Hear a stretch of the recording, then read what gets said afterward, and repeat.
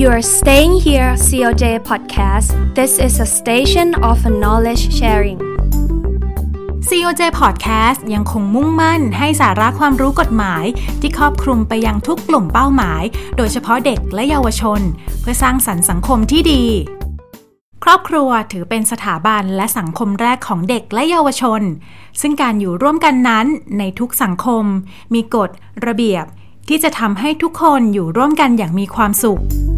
COJ Podcast ขอนำเสนอรายการกฎหมายใกล้ตัวรอบรั้วศาลเยาวชนในวันนี้ได้รับเกียรติจากนางมาริสาพดุงพจน์ผู้พิพากษาศาลเยาวชนและครอบครัวกลางที่จะมาพูดคุยเกี่ยวกับอุ้มบุญในการรับรองบุตรและเหตุฟ้องหย่าไปติดตามรับฟังกันค่ะลูกคือโซ่ทองคล้องใจหลายคนคงมีคำถามกรณีที่อยากมีบุตรแล้วแต่ไม่สามารถตั้งครรภ์ด้วยตนเองได้บางครั้งเพราะว่าสามีขอไปมีหญิงอื่นเพราะว่าอยากจะมีลูกเรียกได้ว่าเป็นประเด็นที่บีบหัวใจผู้หญิงอย่างมากหากมีปัญหาเรื่องคู่สมรสอยากมีลูกแต่ติดขัดที่ฝ่ายใดฝ่ายหนึ่งหรือทั้งสองฝ่ายมีปัญหาสุขภาพทำให้มีลูกด้วยวิธีตั้งครรภ์ธรรมชาติไม่ได้กรณีนี้เราจะทำอย่างไรปัญหาที่พบกันบ่อยๆคือหญิงที่เป็นภรรยาไม่สามารถตั้งครรภ์เองได้อาจจะเป็นเพราะมีปัญหาทางด้านสุขภาพเช่นมดลูกไม่ดีหรือไม่สามารถใช้วิธีผสมเทียมซึ่งเป็นการใช้เทคโนโลยีช่วยในการเจริญพันธุ์หรือที่คนทั่วไปคุ้นเคยกับการทำกิฟต์เพื่อให้เกิดการตั้งครรภ์ได้ด้วยตนเองบางครอบครัวถึงกับมีปัญหาที่ฝ่ายชายรับไม่ได้และอ้างเหตุผลเพื่อหาผู้หญิงมาเป็นภรรยาคนที่สองเพื่อจะได้มีทายาทสืบทอดตระกูลซึ่งเป็นพฤติการที่ทำร้ายจิตใจหญิงที่เป็นภรรยาอย่างที่สุดแต่ปัจจุบันมีทางเลือกที่ดีกว่าและมีกฎหมายที่รองรับความเป็นพ่อและแม่ของเด็กที่เกิดจากการตั้งครรภ์โดยใช้เทคโนโลยีเจริญพันธุ์หรือที่เรียกกันโดยทั่วไปว่าการอุ้มบุญการอุ้มบุญคือการให้หญิงคนอื่นตั้งครรภ์จากการปฏิสนธิภายนอกร่างกายแทนคู่สามีภรรยาที่ไม่สามารถมีลูกได้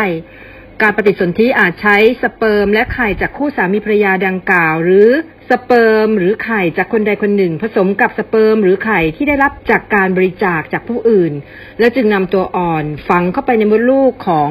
หญิงที่อุ้มบุญซึ่งทารกที่คลอดออกมาถือเป็นบุตรของคู่สามีภรรยาอย่างถูกต้องปัจจุบันการอุ้มบุญในประเทศไทยสามารถทำได้อย่างถูกกฎหมายแต่ต้องเป็นไปตามเงื่อนไขต่อไปนี้กล่าวคือสามีภรรยาที่จะทำการอุ้มบุญจะต้องเป็นสามีภรรยาที่จดทะเบียนถูกต้องตามกฎหมายและไม่สามารถมีบุตรได้คู่สมรสต้องการให้หญิงอื่นตั้งครรภ์แทนหญิงที่จะตั้งครรภ์แทนจะต้องมีสัญชาติไทยแต่หากเป็นการแต่งงานต่างสัญชาติจะต้องจดทะเบียนสมรสมาแล้วไม่ต่ำกว่า3 ปีผู้หญิงที่จะตั้งครรภ์แทนต้องไม่ใช่บุพการีกล่าวง่ายๆก็คือต้องไม่ใช่ยายย่าหรือแม่ของคู่สมรสและต้องไม่ใช่ผู้สืบเชื้อสายของคู่สามีภรรยาหรือลูกหลานเหลนแต่หากสามีภรรยาดังกล่าวไม่มีญาติพี่น้องหรือคนที่จะตั้งครรภ์แทนก็มีทางเลือกอีกทางหนึ่งก็คือให้หญิงอื่นตั้งครรภ์แทนได้แต่หญิงที่รับตั้งครรภ์แทนต้องเคยมีบุตรมาก่อนและหากหญิงนั้นมีสามีอยู่แล้วก็ต้องให้สามีของหญิงที่ตั้งครรภ์แทนยินยอมด้วยการอุ้มบุญทำได้2 วิธีคือการใช้ตัวอ่อนที่เกิดจากอสุจิของสามีและไข่ของภรรยาหรือการใช้ตัวอ่อนจากอสุจิสามีหรือไข่ภรรยาไปผสมกับไข่หรืออสุจิของผู้อื่น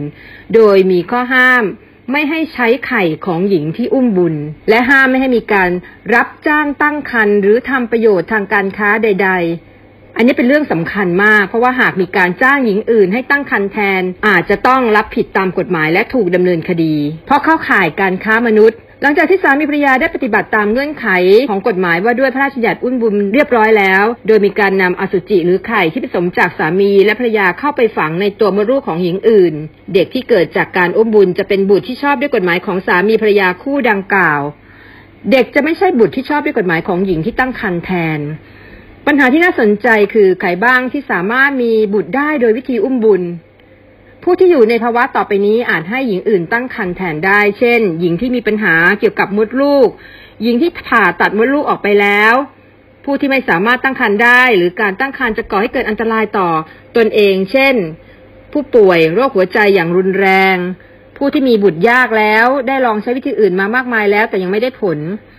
อย่างไรก็ตามเนื่องจากการให้ผู้อื่นตั้งครรภ์แทนกำหนดให้ทำได้เฉพาะสามีภรรยาที่ชอบด้วยกฎหมายเท่านั้นการอุ้มบุญในประเทศไทยจึงถือว่ายังมีข้อจำกัดต่อผู้ที่ต้องการมีบุตรแต่มีสถานภาพการแต่งงานไม่เป็นไปตามข้อบังคับหรือ คู่ชายรักชายที่ตามกฎหมายไทยยังไม่สามารถจดทะเบียนสมรสระหว่างเพศที่3ได้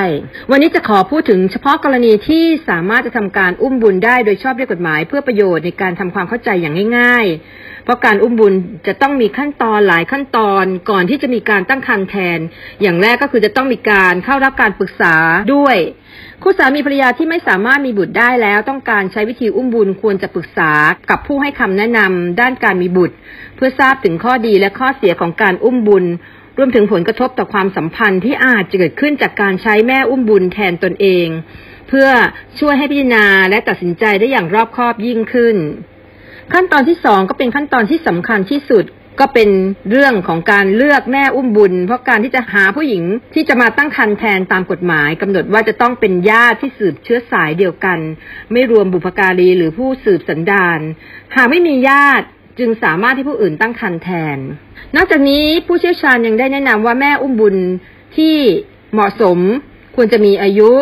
ระหว่าง 21-45 ปีไม่ควรมีโรคติดต่อต้องไม่เป็นผู้มีโรคติดต่อเคยตั้งครรภ์มาก่อนโดยไม่มีการแทรกซ้อนใดๆระหว่างตั้งครรภ์และบุตรที่คลอดออกมามีสุขภาพแข็งแรงมีครอบครัวที่คอยสนับสนุนและพึ่งพาได้เหตุที่ต้องตรวจสุขภาพจิตด้วยเนื่องจากการอุ้มบุญเป็นเรื่องละเอียดอ่อนและอาจทำให้มีปัญหาหากหญิงอุ้มบุญไม่ยอมคืนเด็ก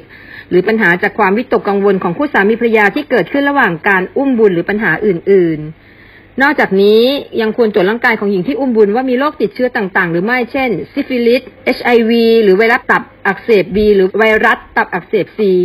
หลังจากนั้นก็เข้าขั้นตอนการทำสัญญาทำข้อตกลงของสามีภรรยาที่ต้องการให้ผู้อื่นตั้งครรภ์แทนซึ่งควรจะจ้างทนายที่มีประสบการณ์เกี่ยวกับกฎหมายหรือคดีอุ้มบุญให้เป็นผู้เขียนข้อตกลงร่วมกันเพื่อป้องกันปัญหาที่จะเกิดขึ้นภายหลังจากที่เด็กคลอดแล้วข้อดีของการอุ้มบุญก็คือทำให้สามีภรรยาสามารถมีบุตรที่ชอบด้วยกฎหมายได้แต่ก็มีข้อเสียหลายประการที่ต้องคำนึงเช่นการให้หญิงอื่นตั้งครรภ์แทนหรือการอุ้มบุญมีค่าใช้จ่ายสูงและควรอยู่ภายใต้การดูแลของสูตินรีแพทย์อย่างใกล้ชิดนอกจากนั้นยังมีความยุ่งยากทางกฎหมายที่ต้องทำสัญญาและมีข้อตกลงที่ซับซ้อนยิ่งไปกว่านั้นคู่สามีภรรยาที่ต้องการมีลูกแล้วใช้วิธีอุ้มบุญอาจเผชิญกับความวิตกกังวลถึงความปลอดภัยของทารกและต้องรับมือกับคนรอบข้างที่ไม่เข้าใจเหตุผลในการเลือกใช้วิธีอุ้มบุญรวมทั้งอาจจะมีปัญหาทางด้านกฎหมายกรณีที่หญิงอุ้มบุญปฏิเสธไม่ยอมคืนเด็กให้แก่คู่สามีภรรยา